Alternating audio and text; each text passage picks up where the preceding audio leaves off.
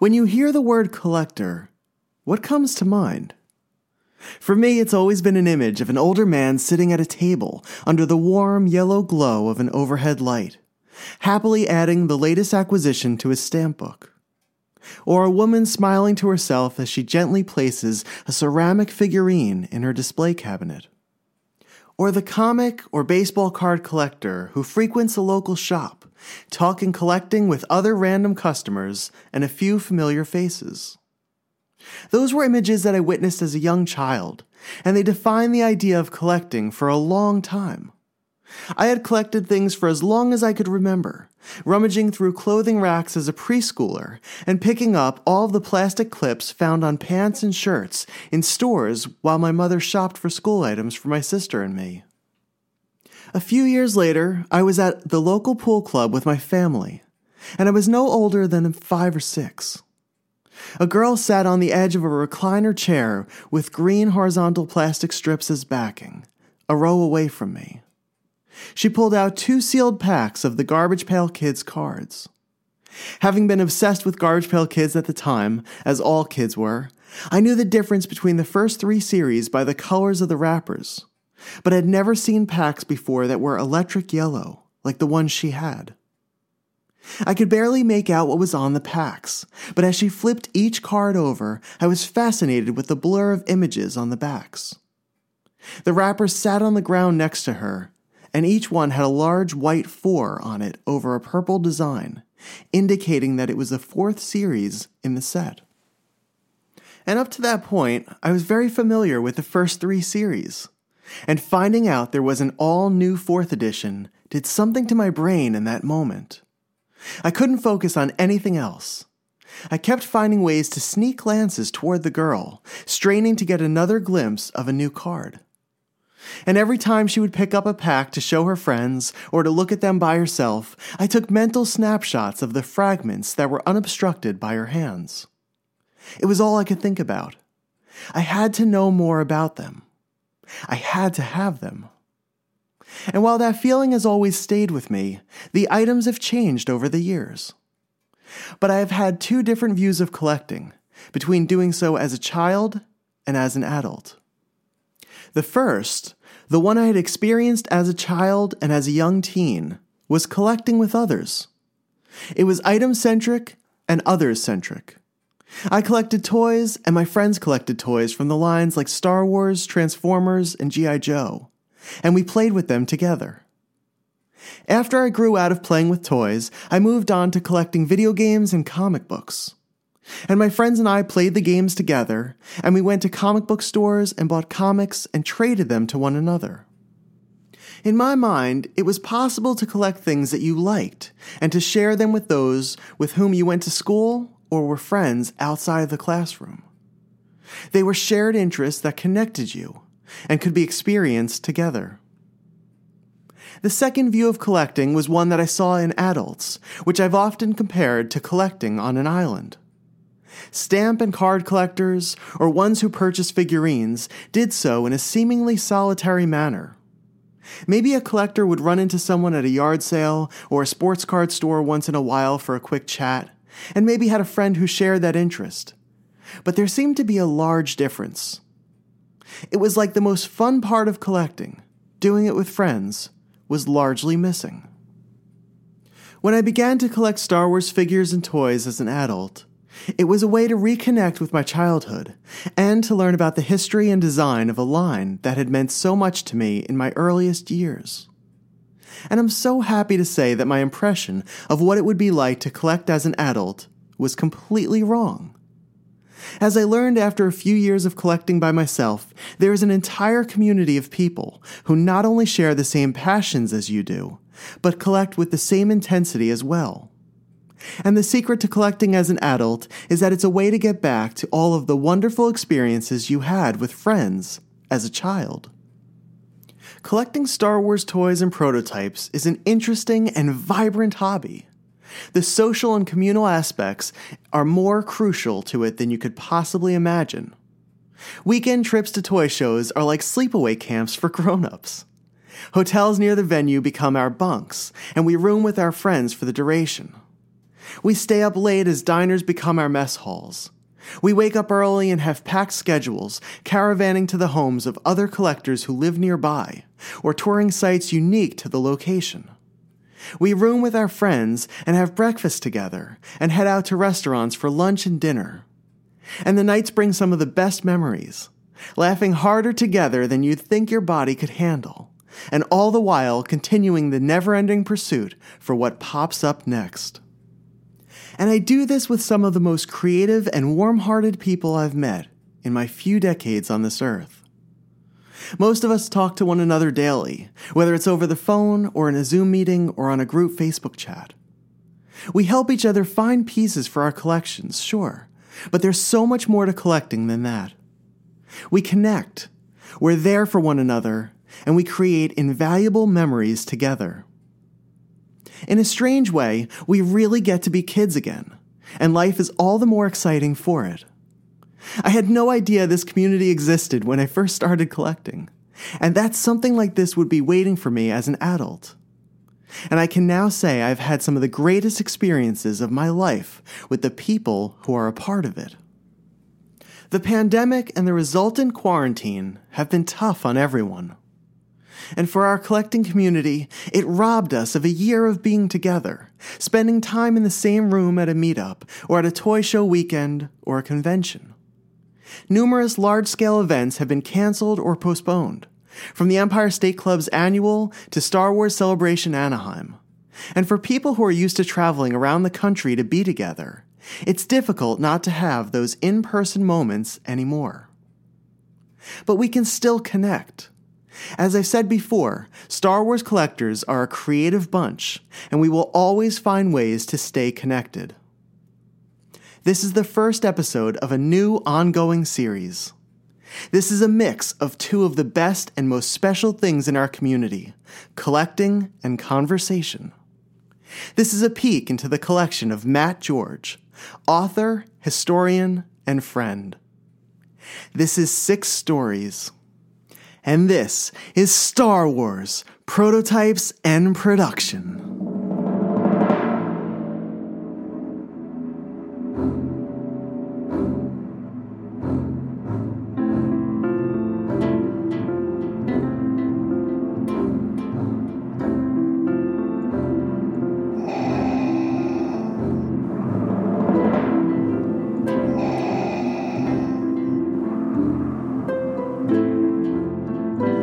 From Coruscant to Tatooine, and every planet in between, Star Wars, Prototypes and Production, with your host, David Quinn.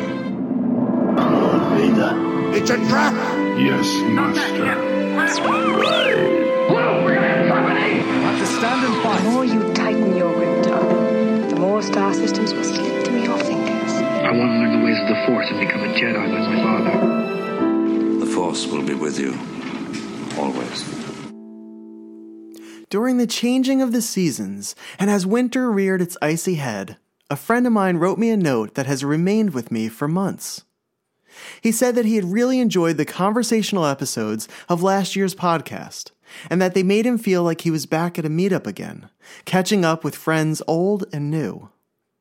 For me, one of the most special moments during the quarantine occurred in March. As the pandemic shut everyone in, we opened windows into our homes and into our lives through nightly videos.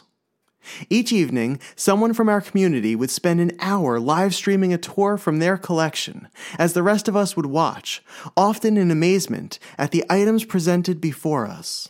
And we'd comment in the video's group chat. It was personal and intimate, and it felt like a family gathering, one spanning multiple states and countries and covering hundreds of collectors.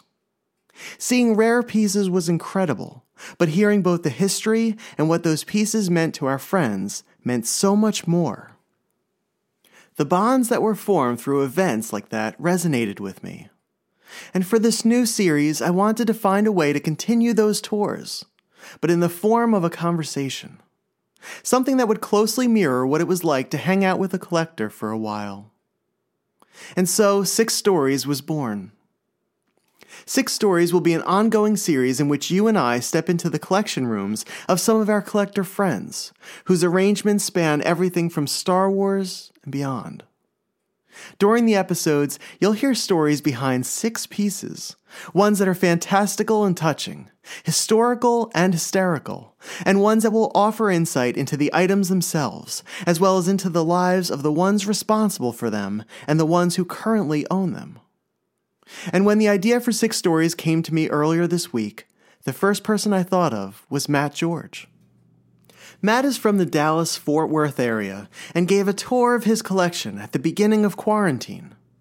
He has collected for years and has one of the best collections in the world. And not just of Star Wars figures either. In fact, most of his video tour that night in March centered around his storied run of Teenage Mutant Ninja Turtles pre-production pieces. I'm not a Turtles collector, but I found his explanation of the history of the pieces and how he acquired them to be compelling. He has a wealth of knowledge, not only about lines like Star Wars and the Turtles, but about the history of toy companies like Kenner, Playmates, and Hasbro. I thoroughly enjoyed learning about a topic about which I knew very little, and messaged him after his live stream to ask him questions about certain items, all of which he happily answered during another warm and funny conversation.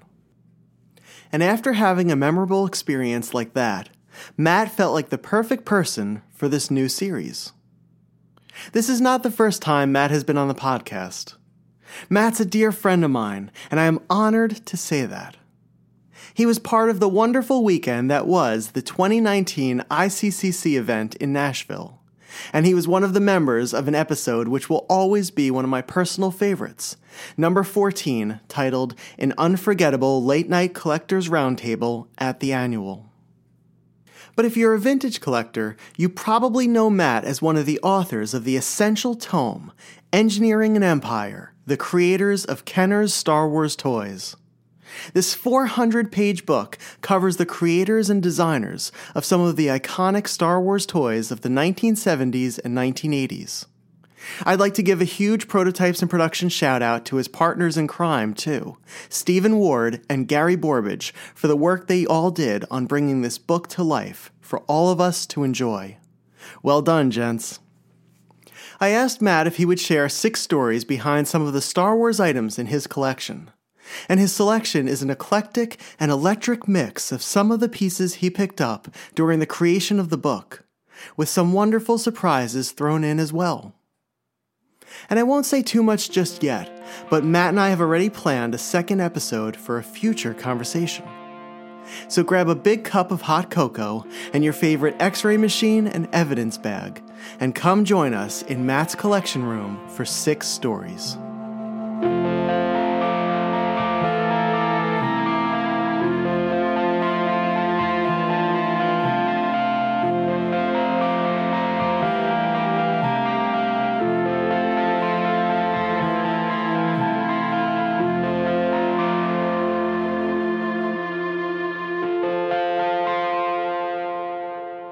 Okay, Mr. Matt George, thank you so much for taking the time out today to do this. I've been looking forward to just sitting and talking with you for a while. And I think a lot of our friends need something like this right now. You know, I think it'll getting a chance to hear stories from different collectors about their collection is stuff that we live for, we love. And so it's nice having you today. Oh, thanks. I appreciate you having me on. And I hope that, like, one of my pet peeves in life is people that go out of their way to tell you how their golf game went or how their fantasy football team's going. And I hope that no one is listening to this and, like, thinking to themselves, oh, well, here's another guy talking about his collection. I'm hoping that these stories are personal enough and interesting enough that you'll listen all the way through, because there's some pretty cool stuff in here. And that's the thing. I mean, when I thought of this idea for doing 6 stories, you were the first person that came to mind. And it really goes back to March of 2020. As soon as the pandemic hit, you, Mark Vanis, and a number of other people, you guys let us into your homes. And, we would basically would get a tour for an hour, of your collection, and you shared so many interesting stories. And one of your focus areas is Teenage Mutant Ninja Turtles, something that I'm not really up on and as familiar with as I should be as a collector and as someone who appreciates toys. And to sit and listen to you talk about this stuff, I just found it incredibly compelling. And I thought, as an introductory episode, as a premiere, first episode, I couldn't picture a better person to have on. So, hey man, I appreciate that. That means a lot to me. Absolutely. I think you and I are coming from the same perspective, where being in quarantine and not being able to be together in person. We've talked about this, and I think a lot of our friends are kind of suffering from this too, where there is somewhat of a disconnect, and we miss just all being in the same room. So if this sort of helps and if it, connects people and connects people who aren't in the hobby yet or aren't part of the community, I think it's really valuable. Oh, absolutely. And, we were talking the other day, and connecting with collectors has been kind of what's sustained a lot of people through this. And whether it's, Justin Haney setting up his weekly Zoom calls and kind of virtual get-togethers, and I think those have sustained a lot of people through this, and it's something that people have been looking forward to. I was fortunate enough to have taken a road trip with Vanis back in August, and we went out to.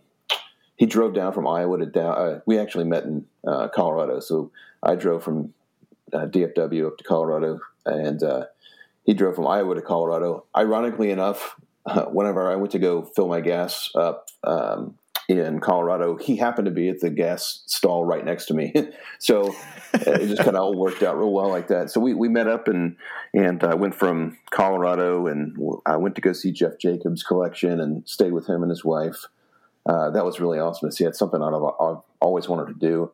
And then from there, went to Park City, and then through LA, and we went up to Central California, visited a guy there, and hung out with Brian Angel every night. Like him and his wife were really cool about having us over and buying us all kind of food and drink and other. And made our way back to down through San Diego and to Arizona, where we parted ways. And but before we did, we hung out with the Arizona collecting crew, and Tim Eckholt and Brandon Weiss and Don and Paul and all those guys, and we just had a great time. And definitely has been kind of the highlight of my pandemic time was that trip. And I couldn't have imagined kind of what this pandemic would have been without that. And I think Vanis feels kind of the same way.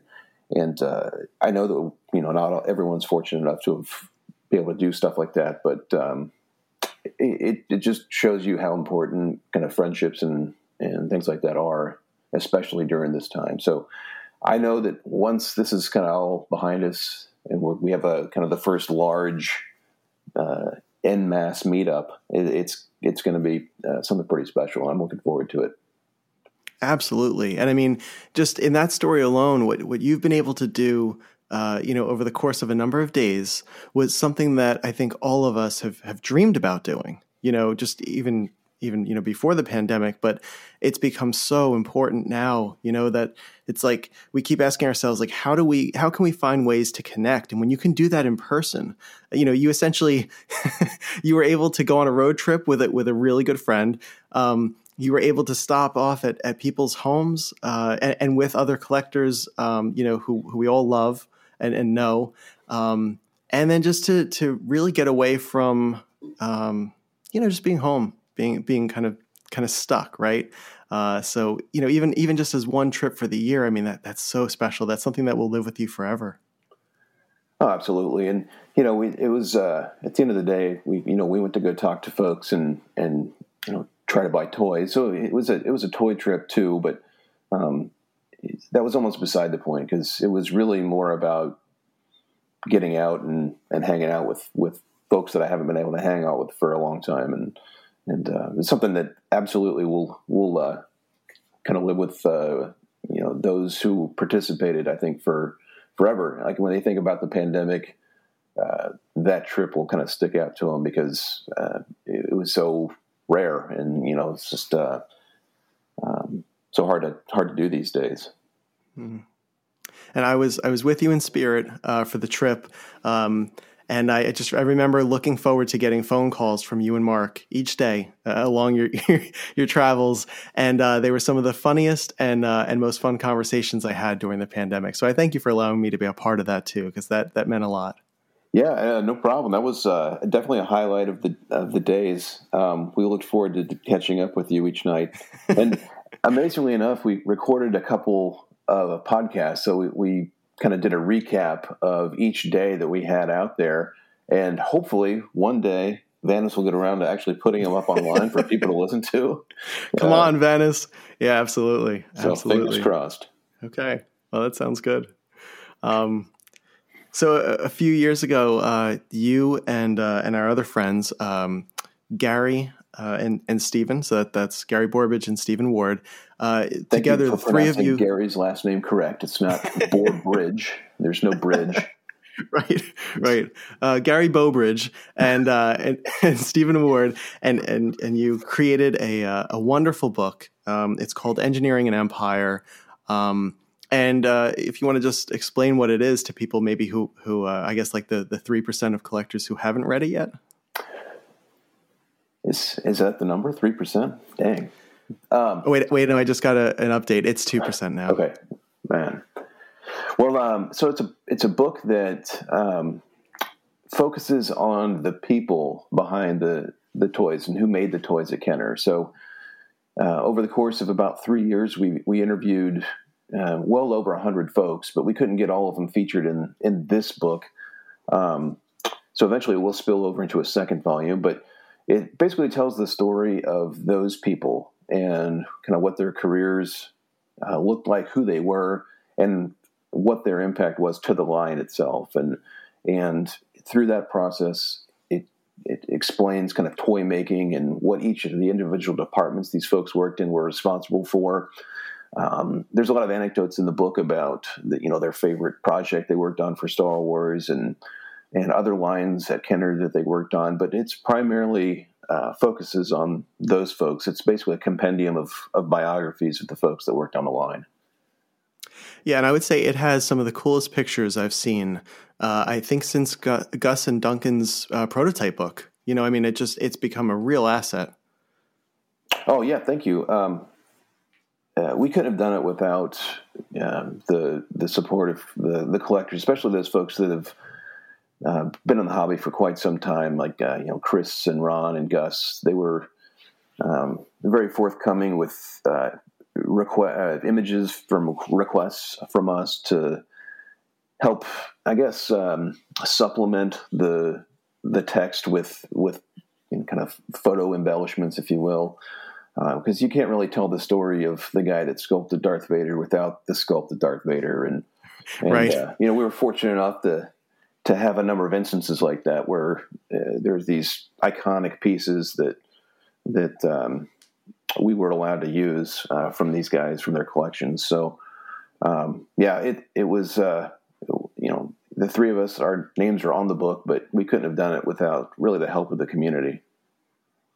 And that's been one of the most special things. I mean, it's amazing to look at this community and what we do, and to be able to turn around and to point to our friends and to say, okay, again, you, Gary Bobridge, and Stephen wrote this book. You guys took the time. I mean, another thing, it took you 3 years to put this book together. And for a lot of people, the attention span of taking the time to put something together and spend 3 years on it, it doesn't, it's a rarity, right? And you had to travel all over. You had to find and meet with all of these different former employees, and then, and build a relationship with them, and speak to them and get their story, and then write it out, do the, entire design and the layout. And I mean, the work that you guys did into this, I'm researching an episode of an upcoming podcast, or of the podcast of an upcoming episode. And I've had to use your book numerous times, and I think for me it's so special because I'm not using just some reference guide or something that I got either online or from the library, but I'm using the book that my friends wrote. And I can't tell you how much that means. I mean, that's so special.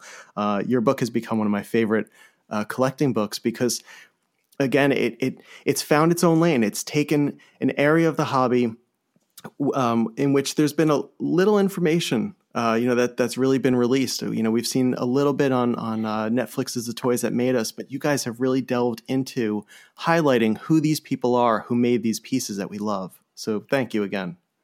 No, I appreciate the call out, and we've got a few copies left. If anyone wants to buy one that hasn't yet, it's available at engineeringandempirebook.com. So don't forget the book in there. I think it's like $64.99, and we put the priority shipping on there. So if you still need a copy, please don't hesitate to put an order through and reach out to us. We're on Facebook at Engineering and Empire Book. We've got a Facebook group set up there, so you can message us, provide us feedback, whatever. Just feel free to reach out. Yeah, and it truly is worth the price. I've read it a number of times. In fact, I was even going back through it today, ahead of our conversation, and even just looking through one or two of the entries that you have about the different people who worked on the Kenner line. I mean, you just almost instantaneously begin to connect with all these different people, and it means something more. And then when you see the actual, either whether it's a prototype piece like a sculpt, or the production pieces that we all own, the Darth Vader and Yoda, they start to actually take on something even more important. And that's all because of the time that you guys put into this and did as friends, which is amazing.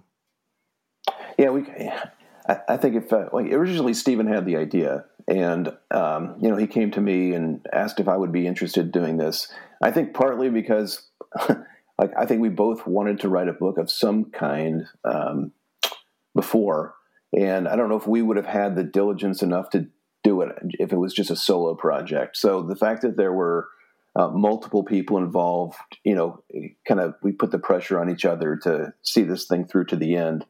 But we definitely was a team effort. I don't think we could have done it as a solo project at all. Good. And is that team effort going to continue? Will we get a second part? Yeah. I mentioned earlier, we had so much info, we couldn't squeeze it all into one book. So we are in the process of interviewing more folks for the second volume. There's still a lot of great stories to tell. Some folks that had worked at Hasbro still, just because they still work for the company, couldn't be a part of the first book, so they're going to be in the second book because they've since retired. And then it just we wanted to cap the book at 400 pages, and we still had hundreds of pages worth of material. So we just thought it would make sense to spill over into a second book. So unfortunately, COVID's put a halt to the interviewing process. But kind of once we're up and running again, the plan is to finish up the remaining interviews we've got and get the second book out for you guys to enjoy. Engineering and Empire. I so look forward to the second phase of it, and hopefully there's much more to come as well too, because it's something that I think you guys can keep doing, and it's just, again, it's so nice to be able to connect with the people that had a hand in this and were responsible for making the stuff that we collect and love. Absolutely. All right, so let's get into the 6 stories now. I purposefully, as I said, I wanted to do this because I wanted to have our friends share stories about pieces that mean things to them within their collections. So Matt, what is your first piece? So the first, a number of these pieces, let me start off by saying, it was pieces that I was able to acquire just from talking to the folks that we interviewed for the books. These folks are getting up there in age and really don't have a lot of need to hang on to a lot of this stuff. So, we've been fortunate enough to add some of these items to our collections over the last couple of years. But so a couple of these items that I'll be talking about was able to get directly from these folks. And the first one, it's an interesting story because it involves Brian Angel and a spa day. And so let me just get right into it. So one of the ladies that we interviewed in the book, a lady by the name of Holly Yost. So she was right out of school, basically, when she came to Kenner. So real young. And she was responsible for doing the industrial design work, basically, for kind of that second wave of figures. When she got there, the Sears Cantina foursome had already kind of been done. So she did the remaining figures from that kind of second wave. One of those was Boba Fett. And she, one of my favorite parts of the book was kind of her section, because she talked about, Boba Fett, and he's kind of, high profile and whatnot, and talked about the paint apps and how she fought tooth and nail to get an extra paint app, an extra cent applied to the cost. And the Boba Fett kind of looks better than the other figures because he's got more paint on him. And anyway, so she talked about that a lot in her chapter. And I finally got a chance to go out and visit her in person on a trip out to LA. And she still had a couple of the items that she worked on from back in the day. Two of them were Boba Fett's. One was a loose figure, and one was, she still had a mailer, and the mailer was sealed up. Wow. And it was sealed up with tape that I had not seen before. So she had recounted about how, the rocket firing feature was discontinued and how they were all bummed about that. But so she took this mailer home from the first batch that she got in, and she opened one of them up and kept the other one sealed up. Well, the one she had opened up, you could see on the back cavity of the backpack, it was incomplete. It was a very rough shot of that figure. So you could kind of see the outline of where the firing mechanism was. And so I was in the back of my mind, I'm thinking, I wonder if this mailer, if there's a rocket firing Fett in there, because I had not seen this tape before that was taped up the mailer. And explained to her that, if there's a rocket firing version in here, it could be worth a lot of money, because this was about the time one had just turned up from Daryl and Brendy and those guys. And when you say mailer, though, you're talking about it's essentially it's a white box. It's it's just a white cardboard box that the figures would have shipped in once you redeemed them, the proofs of purchase. Right.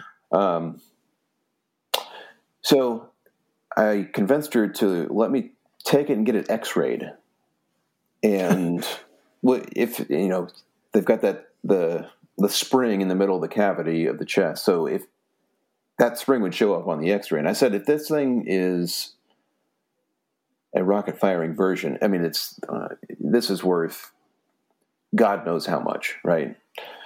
So she agreed, and I took it off with me to LA, and she's, very trusting person. So took it with me to LA, and there we had some interviews lined up with some other folks, and Gary was there, and Stephen was there, but they were all flying out, I think, the day after I was getting there. So the day that I got there, I hung out with BA, Brian Angel. And so he treated me to he was like a member at the Four Seasons. And, I got in town and went right to meet him up. And I took my luggage and I left in his car, but I didn't want to leave that rocket, that Boba Fett mailer in the car. So I took it with me and put it in the locker of the spa, and we went off and had our spa day. So I don't know how many hours had passed, but some libations were consumed. Sure. Some massages were had, and decided that I wanted to go meet up with the folks that were flying in that night, and left to go see them. Well, I get there and unpack the car and yada yada yada, and I realized that I had left that mailer in the locker. Oh my God! And it's not like one of these like combination lockers. Like anyone could open it up and get into them. It was a very open environment. So I'm like freaking out. I'm like, oh my gosh. So I explain everything to Steven. We make plans to drive the hour it took to get back up to the Four Seasons in Ventura. Call BA, and he gets us in contact with the hotel. And so I'm like frantic, right? Like this is crazy. So we finally get in contact with the appropriate person at the hotel, and they had a custodian who was cleaning out the locker, found it and turned it in. And so I was like, oh my God, thank God. So Steve and I get in the car, and we just 100 miles an hour drive out there to Ventura. It's one of the rare times you'll see the highway empty in California. So we get out there and get it, and my God, thank God, right? So later on in the trip, we try to find some place that will X-ray this thing to see if the spring is in there. Oh, you were doing it out in California? Yeah, we couldn't wait. Like, okay. Especially like since we damn near lost the thing. So we call a couple places. Finally, we find this pet hospital. It's like real hard up for any kind of business. It's in a sketchy part of town, and it looks like they hadn't seen a pet come through there in about a week and a half. And so there's like these two young technicians working in there that we walk in and, hey, we're the guys that called on the phone. Can you X-ray this for us? And they look at us like we're crazy. Of course. Gary's wearing his 69 jersey, and Steven's got his beard, and I probably hadn't shaved in a while, and we just looked like a ragtag group of folks that were stopping in, having a toy X-rayed at a pet hospital in Podunk, California. So we're eagerly in the waiting room waiting for the results of the X-ray, and it came back negative. It was unfortunately just a regular old production version. But at least we have the story. Yeah, that's pretty impressive. Had it turned out to be a rocket firing version, it was just been kind of like the cherry on top. But alas, it was not. And I don't know if we can share like photos, but I'll send a photo of the mailer and the X-ray because I definitely saved those. But it made for a good story. I've still got the mailer. I reported back to Holly that in fact it was not the $200,000 version of it, but anyway, we had a good story out of it. That's awesome. That is, and it's true. It's like, the pieces that we get it can be very exciting, but when you have a story like that, I mean, you'll never look at that thing the same way ever again. No. I became an expert on the various tape that was used on the the mailers back in the day. Boxes? Sure. What made this one different? What was the difference in it? It was just darker, and it was multi-layered. So, there was like this darker tape that was put on first, but then there was like a piece of Scotch tape put over it that just didn't look like the traditional tape used in the mailers that I've seen. So she might have just got like a very, very early batch from the factory, and they might not have even been taped up, to be honest with you, and they might have just applied that tape internally at Kenner there. But it's just a really unique piece. Very cool. And what would be item number 2? So continuing with the book thing. So the first meeting that Stephen and I had, we had a list of, I think it was 5 names. And this is our first trip to Cincinnati. We had no idea what we were doing. None. We were just like so stoked just to be like embarking on the journey. And the first guy we met with was this guy named, and was a sculptor. He wound up heading up the sculpting department. And I think like fate works kind of in mysterious ways. And I think if the first meeting that we had in this was anyone else, I'm not sure the book would have kind of turned out the same way. But we get to the meeting early, come right from the airport to the meeting spot as a restaurant, kind of a bar with beer, I guess like a brewery. And we get there early. We're just like, oh man, I wonder if he's going to like bring anything to show. And we're just like kind of working ourselves up for this meeting. At the time the meeting was supposed to start, we see him get out of his car and we're like, oh my gosh, there he is. Has he got anything? And then he like pulls out this like grocery bag. It's like, it's like sack. And I'm like, okay, he's got stuff. He's like, got stuff to show us. So he gets in and, we make the introductions and sit down in a booth and, get to know him a little bit. And he starts telling me about his time there and just about the background of him and his family. And, we just, taking notes for the book. And so finally he like starts getting stuff out of the bag. And the first thing he pulls out is this like binder, this 3-ring binder. I don't know, like 3 or 4 inches thick, and just really, a lot of stuff.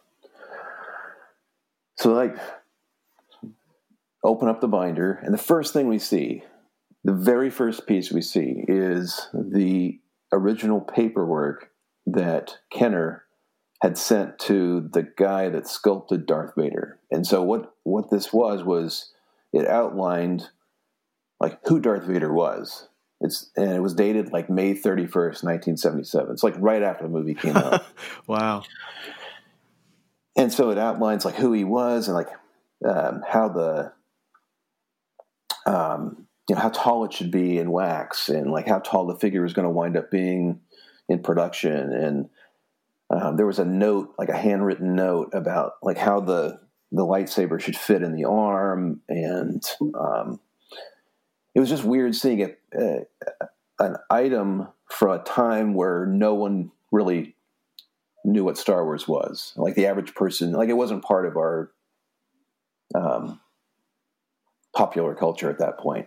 Right. And it was sent to this guy, Harvey Albach. So he was a longtime Mattel sculptor. So he sculpted actually some of the earliest Barbie stuff. So anytime Barbie had a change in like the leg joints or elbow joints, like he would be the one that kind of sculpted the new limbs. And he worked on the very first pieces, and he had the very first Barbie that he kept on his workbench that he would use as model for all the Barbies that came after that he worked on. But anyway, he got to know this guy named John Gardner, who was the head of sculpting at Kenner. And at the time of Star Wars, Kenner only had a couple people in-house that worked in sculpting. And so because of the fast turnaround time that they needed on these sculpts, they wound up outsourcing a lot of the original 8 sculpts to people outside Kenner. And so Harvey was assigned Darth Vader. And so this was the very first piece we saw in the very first meeting of all the people that we interviewed for the book.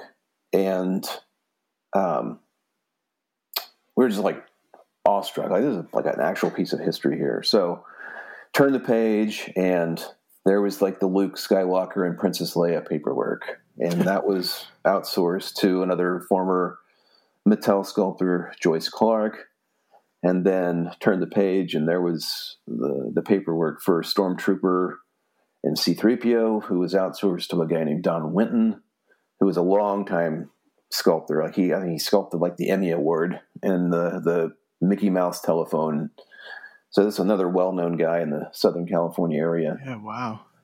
And turn the page, and there's the paperwork for the Han Solo and Obi-Wan Kenobi sculpts that was sent off to another former Mattel guy, longtime toy sculptor Armando Baeza out in Southern California. So, like, those are the first pieces that we saw. And, like, they just made an indelible mark in my brain. Like, every time I think about the project, I think about really that Vader paperwork. Because that's literally the first thing that we saw. So, we went through the rest of the binder, just amazing stuff in there that, made its way into the book. And, but I always wanted to see if I could acquire that Vader paperwork, because it was, again, the first thing done in the book. And it's just, I associate the book with that.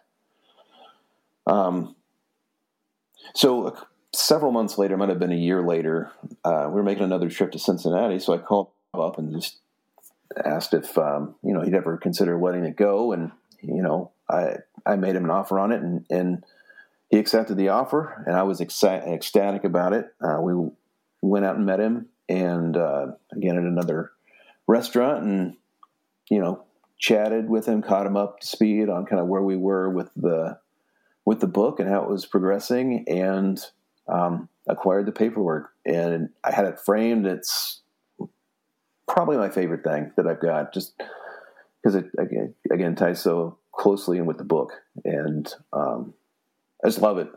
I know that the Vader sculpt is out there. If I had one Holy Grail item that's out there somewhere in collections, that would be it. It was it before this paperwork, and it's after I've got the paperwork, it's definitely it. So I'd like to. I've got a production Vader in the frame with the paperwork, and I'd like to one day add the sculpt to it.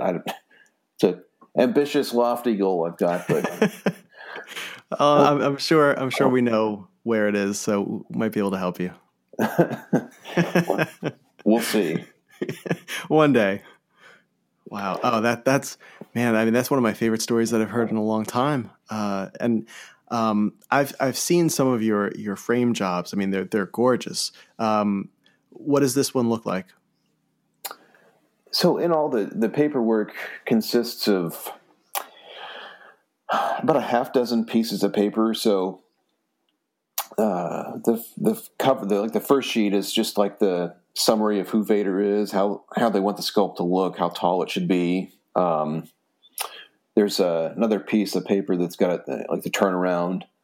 Another piece of paper is what the materials that were enclosed along with the paperwork were. There was I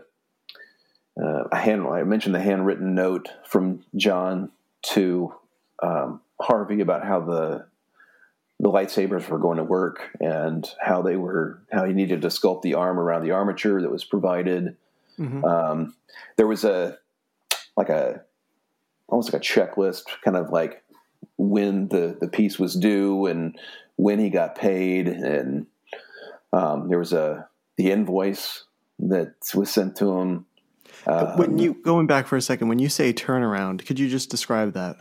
Yeah, so turnaround is typically like the front, side, and back view of the character, so the sculptor can correctly kind of sculpt the figure from all different angles. In this case, I think it's just like the front and back. I don't think there was a side view. And he would just use that as his inspiration for sculpting the figure. Again, this was like a time when,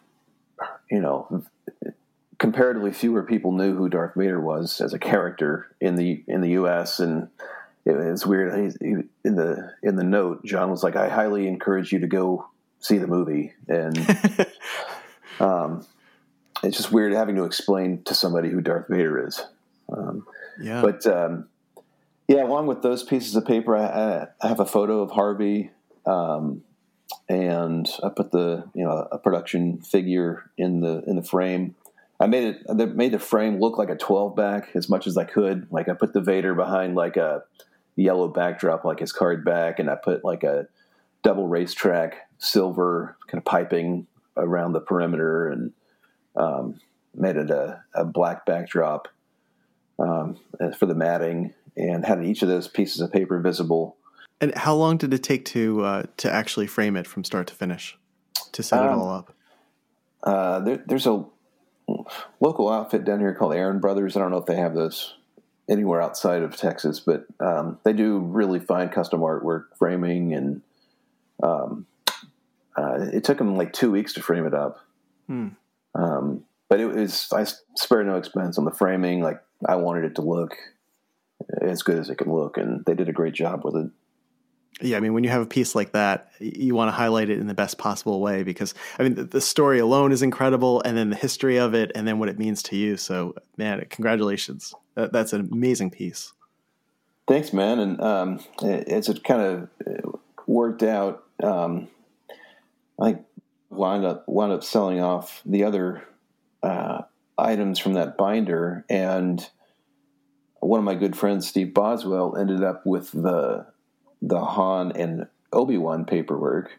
So he kind of divested his Han items and wound up selling me the Ben paperwork, the Ben Han paperwork, because I'm a Ben collector. I don't know if everyone knows that, but Ben's my focus character, and so I've added that, and I just, for whatever reason, haven't got it framed up yet, but intend to kind of go down the same route as I did with the Vader paperwork and kind of have that bookend to my 2D wall that I've got going. So,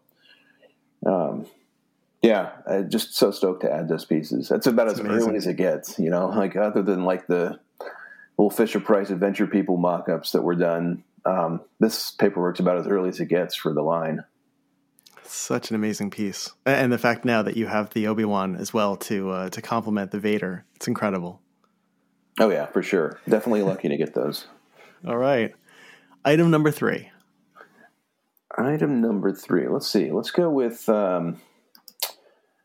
so the early bird certificate, everyone I think at this point knows all about it, but Star Wars toys were in such demand, and Kenner was kind of late in getting the rights to make the toys, that they weren't able to get toys into the retail stores for Christmas of '77. So what they did was came up with the early bird certificate, which essentially gave kids the right to purchase the first 4 figures as soon as they became available in early '78.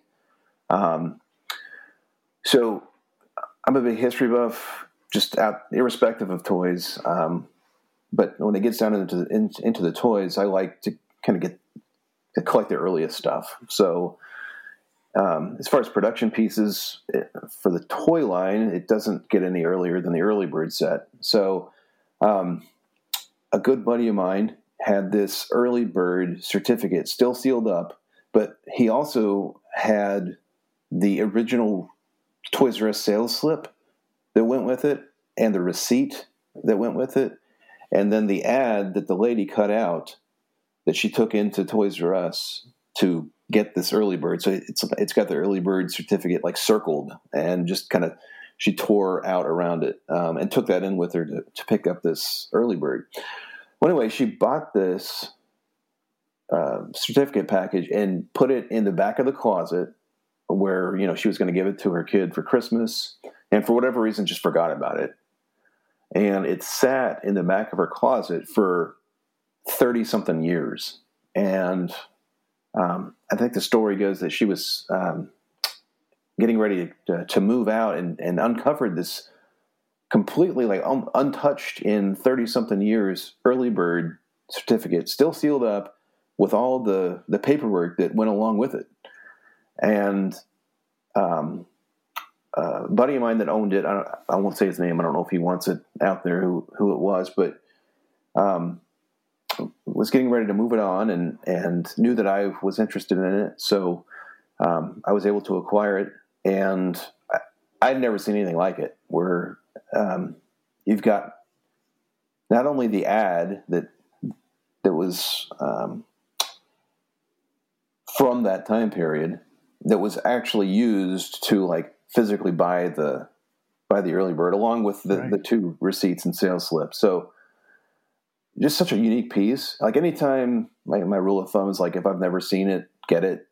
And I had never seen anything like that. So I definitely wanted to get that and add it to the collection.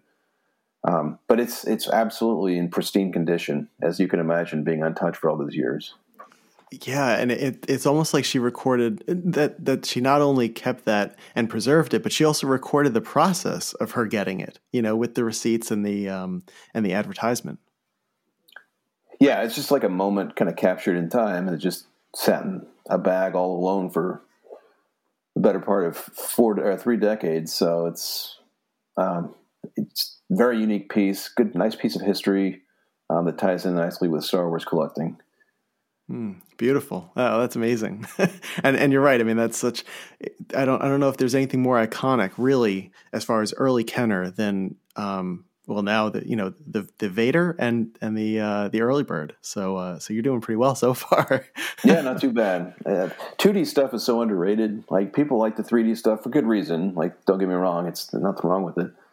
Definitely more interesting to kind of look at and fool around with. But the 2D stuff, to me, is just so underrated, because there's so many great pieces out there that I think people discount because it's not a physical toy or not a physical prototype. But for people that respect the history and that are history kind of buffs, and that stuff translates real well to those kinds of collectors that appreciate kind of the history of items like that. And to me, the 2D stories are as interesting, if not more interesting, than the 3D stories. Yeah, I see a lot of our friends are starting to get into framing much more, and really, the art of framing and the art of presenting something, whether it's, from an historical perspective or just a collector perspective as well, too. So it is nice to see that mix of the 2D and 3D items being, proudly displayed and at some points, almost displayed in a museum-like setting as well, too, among our friends. Yeah, and there's so many great 2D collections out there, and that I've had a chance to see. And a lot of local guys here do a great job with their framing, and I know there's a lot of Bill Byers. He goes all out with his framing work, and Kyle Rose, and there's just a lot of guys out there that take pride in the framing and having this like museum level quality in their presentations, and it just sets those collections apart in my mind from the rest, because they love those 2D items as much as their 3D items. And I think it also helps, again, because people have had 2D items for so long, but I think now there is an art behind, framing and displaying. And I think it helps, especially with, on groups like our Facebook collecting groups, where we can see what other people have done. And I know that has influenced a number of our friends to start to display their stuff differently, and sometimes for the better. So. Yeah, people are always looking for ways to set their collections apart from the rest, and I'm glad to see the trend of framing making its way into more and more collections, because it just makes them so much more interesting to look at, in my opinion. Yeah, absolutely. Item number 4.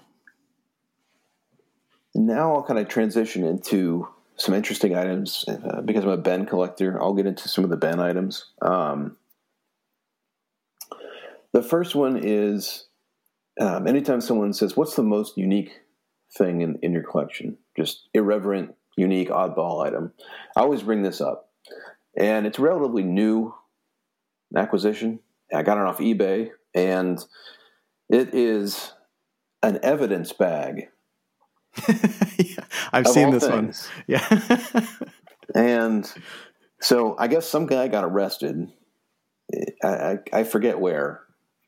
But whenever he got arrested, the contents of his pockets were a cigarette lighter and a vintage gray-haired Obi-Wan Kenobi with no cape or lightsaber. And it's just in this evidence bag, and it's all sealed up still. And I guess whenever he got out of jail, did not claim them. And I don't know if someone from the precinct took it home and put it on eBay, but somehow it found its way onto eBay. And I've got a number of people that anytime a Ben item comes up, they message me. So someone saw that and said, dude, you need to get this. So I quickly grabbed it. And I think it was like the best $50 I ever spent, because I've gotten my money's worth out of just telling that story and, showing people this crazy item. But, it's because I'm a completist. If anyone's got a evidence bag with a white-haired Ben in it, I would definitely be interested to finish out my run of Ben evidence bags. Well, then you have to get all the variants too, right?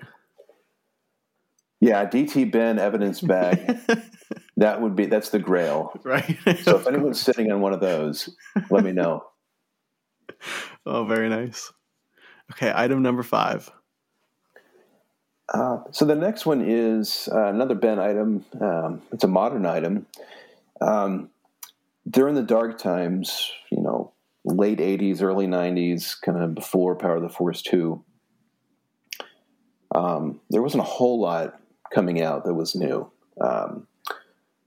But even before the Bendhams came out, there were these applause kind of, statues made out of cheap plastic and they just looked terrible. You used to find those at Suncoast, right? Yeah, those were exclusively available at Suncoast stores in the mall. And which were video stores in the 90s. Yeah, back when, before the dark times, before streaming, when people actually bought movies and videotapes and all that. So they're infamously bad, these applause statues. And I welcome you to Google images of them, and you'll quickly see that, they cut a lot of corners during the production of these. However, in talking with folks for the book, with the very first person that I ever called on my own, like the very first person, was this guy, Phil Hauser.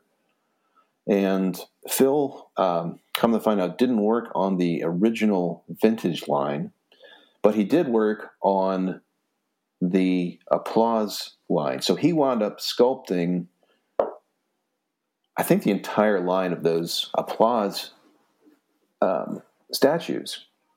And I really didn't think too much of it. But my buddy Chris Fawcett started working on a Ninja Turtle book, and we were on a Kenner pick, and a former Kenner person, and she had like a ton of like Ninja Turtle stuff, and that kind of got us, into turtles or whatever. So in the course of doing research for that book, we come to find out this Phil Hauser guy did a lot of work on turtles, and so during one of the trips out to California, I went up and visited with Phil. And he still had all those applause wax sculpts that he did back in the day, and he got those out, and like these things are gorgeous.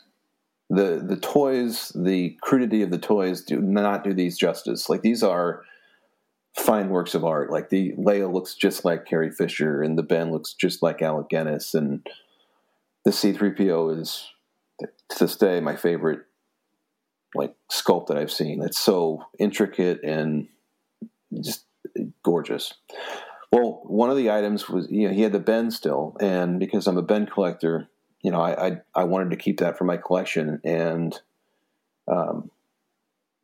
it's, sits in my cabinet, my Ben cabinet with the vintage stuff, and it's cool to have any kind of wax. Like wax sculpts are incredibly hard to find for Star Wars. The vintage stuff is almost impossible to get for the regular collector. But the opportunity to add a original trilogy character in wax was something that I'd always wanted to have in my collection. And the fact that it, came from a guy that we worked with closely on the Turtles book, and who's subsequently become a very good friend of mine, makes it even more special. So, we've posted a photo of all the sculpts on some of the groups, I believe. I can send you photos of the Ben, and I think I've got the Vader as well, and the C-3PO. But they're gorgeous works of art. It makes me look at kind of that whole applause line in a different light. That's a piece that I'll always have, and reminds me of kind of working on the books.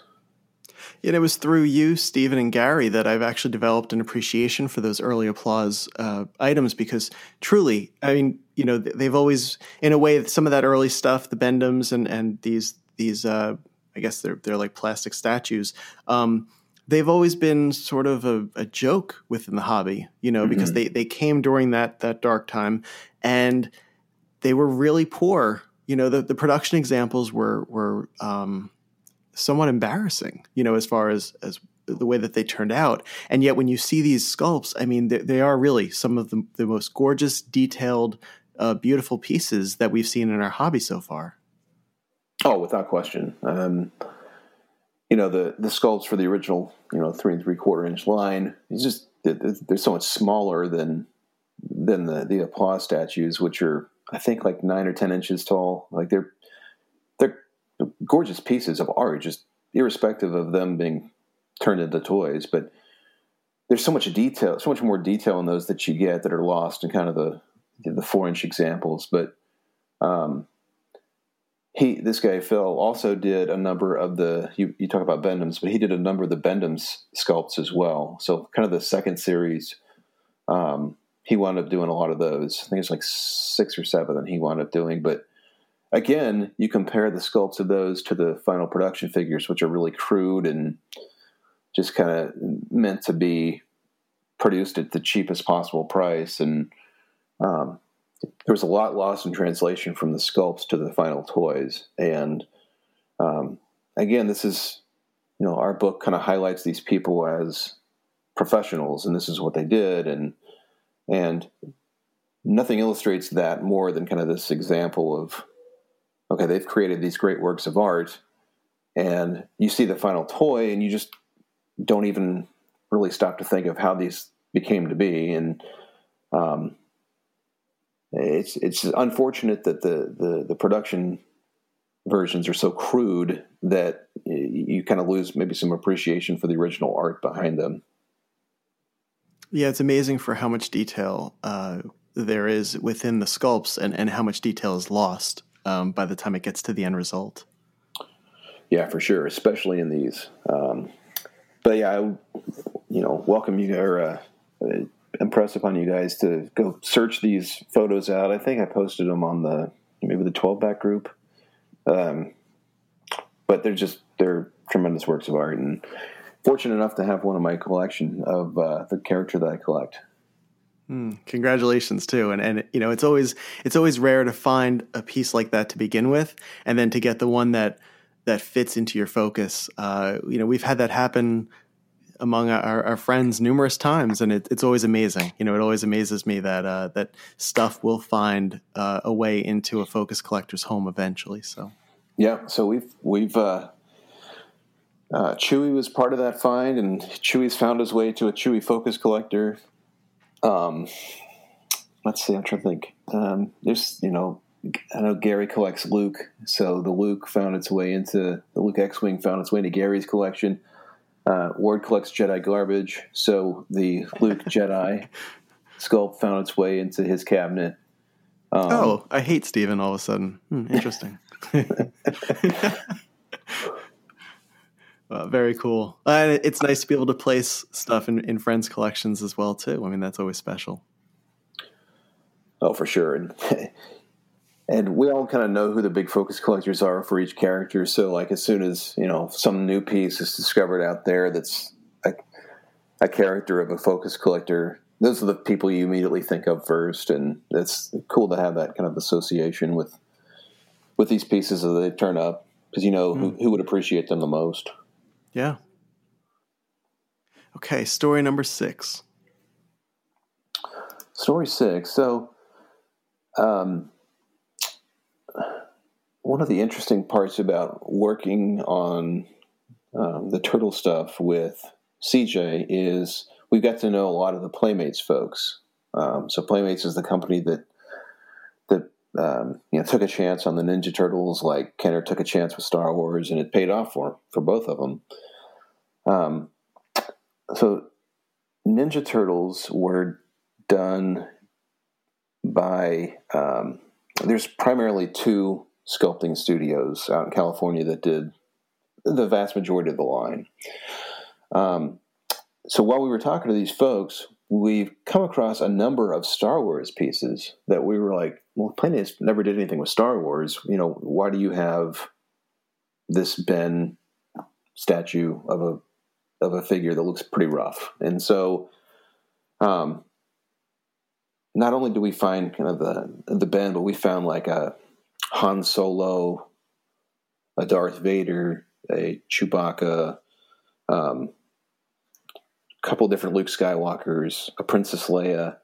So we found representation of kind of the key characters spread across a number of these folks that worked on the line. We'll come to find out in the mid-90s when Kenner let its license with Lucas lapse, Lucas started becoming open to the idea of having other companies vie for the Star Wars license. And Playmates, part of their whole pitch was doing kind of a 6-inch line. And all these figures that we found were kind of in that scale. And the Ben was the last piece of all the ones that we found. And the people that we talked to never knew the Ben existed. To everyone's recollection, it was just kind of the Luke, Leia, Han, Chewie, kind of the main characters. And then one of the last guys we talked to during one of our trips out there brought in just a box full of random stuff that he had from back then, and in it was this really rough hard copy of Ben, and it was the full Ben figure.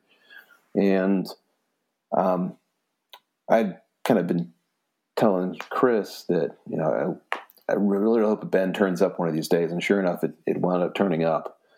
So it's cool to have that kind of a crossover between, the Star Wars and then the Playmates from the kind of the 2 books that we've been working on. I bring up books, plural, because Chris has actually done a fantastic book on the history of the Ninja Turtle toy line.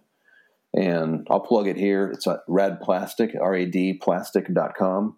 And if this book existed for Star Wars, it would go for hundreds of dollars. It's 400 pages of just nothing but Ninja Turtle prototypes. And if you took that book and put it into Star Wars parlance and using Star Wars figures and prototypes, people would go gaga over this thing.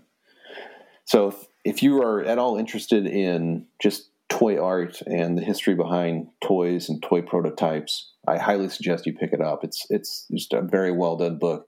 Chance Sanderson, who was the designer of our book, was the designer of this book, and he did just a phenomenal job. So I wanted to include that piece in my group of 6 just because it was good kind of a crossover between what's become the 2 kind of collecting passions of mine, Star Wars and Ninja Turtles.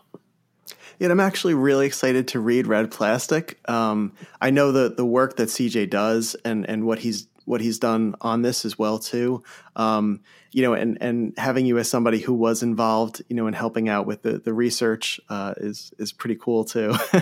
But after seeing your collection and hearing you speak about the different Teenage Mutant Ninja Turtle prototypes that you own, and just a little history behind them. I mean, you've made it to be so fascinating that it is something that I am very curious about. Even though I don't collect Teenage Mutant Ninja Turtles, I'm really looking forward to reading the book, and again, seeing the type of work that CJ does, the type of research you've done, and then getting to see your collection, getting to hear the stories behind it. Even though I'm not a Teenage Mutant Ninja Turtles collector, I'm someone who's been interested, in the line ever since it came out. I actually played with the toys as a child, and so I'm definitely looking forward to Rad Plastic too. So it's just nice that our friends make such a mark on our hobbies and on the community, and a lot of the research material or the reference material that we have now was produced by people like you. CJ, Gary, Matt, and going further down the line, Gus and Duncan, Matthias. I mean, we've been very blessed within our hobby to have people who have the skills to be able to produce books and to come out with material that is not only enjoyable to read, but also helps us, in our own collecting endeavors. So, well, anyone that's out there that's thinking about doing a book, like if our little ragtag group of misfits can do a 400-page book, you can. I guarantee it. Good advice. Yeah, absolutely. And if you're passionate about something and there's really, there's a subject matter that's underrepresented in the market, by all means, go for it. Especially here as we're kind of cooped up in our houses. What better way to be productive than start a book about something you're passionate about? Absolutely. And as you can see, I mean, just from your own stories, Matt, and from your own experiences, the blessings are just endless, and even years after you produce this, things are still happening. You're still connecting with people. And as you said, now you're pursuing the next chapter, the next book. Yeah, it's there's definitely not a small supply of folks to talk to that worked at Kenner. Kenner employed thousands of people over the years, and we're trying to represent all the different areas in the company. So not just the sculptors or the engineers. We want to tell the story of everybody that worked there. So in the book we talked about the guy that was kind of in charge of running one of the Oakley buildings, and how they were going to film a version of the movie Toys with George Lucas was interested in directing that, and he wanted to use his warehouse to film a lot of the inside shots of the factory from the story, and how he had to prepare his team for working around the filming schedule, and ultimately that movie wound up not getting made until later by a different director and a different location. But stories like that would not have been possible had we just kind of limited the scope of the book to just those that physically worked on the toys. We wanted to talk to everybody, that included the people that shipped the toys out and, worked and managed on the assembly lines at Kenner. And, so it's if you haven't read the book, there's a good cross section of different job responsibilities from those folks. So it makes it for a more interesting read for sure. And if you've actually read the book and not just flipped through and looked at the photos, you get bonus points. Wait, there's text in there too? We knew when we did this book that it had to have lots and lots of pictures, and that probably 20% of the folks or fewer would actually physically read it. But we did do our due diligence on the grammar, and we proofread that thing dozens of times, and we did the stories justice, I think. And the stories and the connections in them really are what makes the book so rewarding. I know for me, every time I read even just a segment from it or a chapter, my day always brightens a little bit in a really special way, and I feel like I'm connecting with friends, and I love that. So that's awesome. I appreciate it. Yeah, fascinating stuff, Matt. And really, thank you so much for being on the our premiere conversation of 6 stories. I think this will be hopefully one that continues, and I'd love to have you come back and do another 6. Absolutely. Looking forward to it. Awesome. All right. Well, I hope you have a wonderful day. It was great talking to you. Likewise. Appreciate it.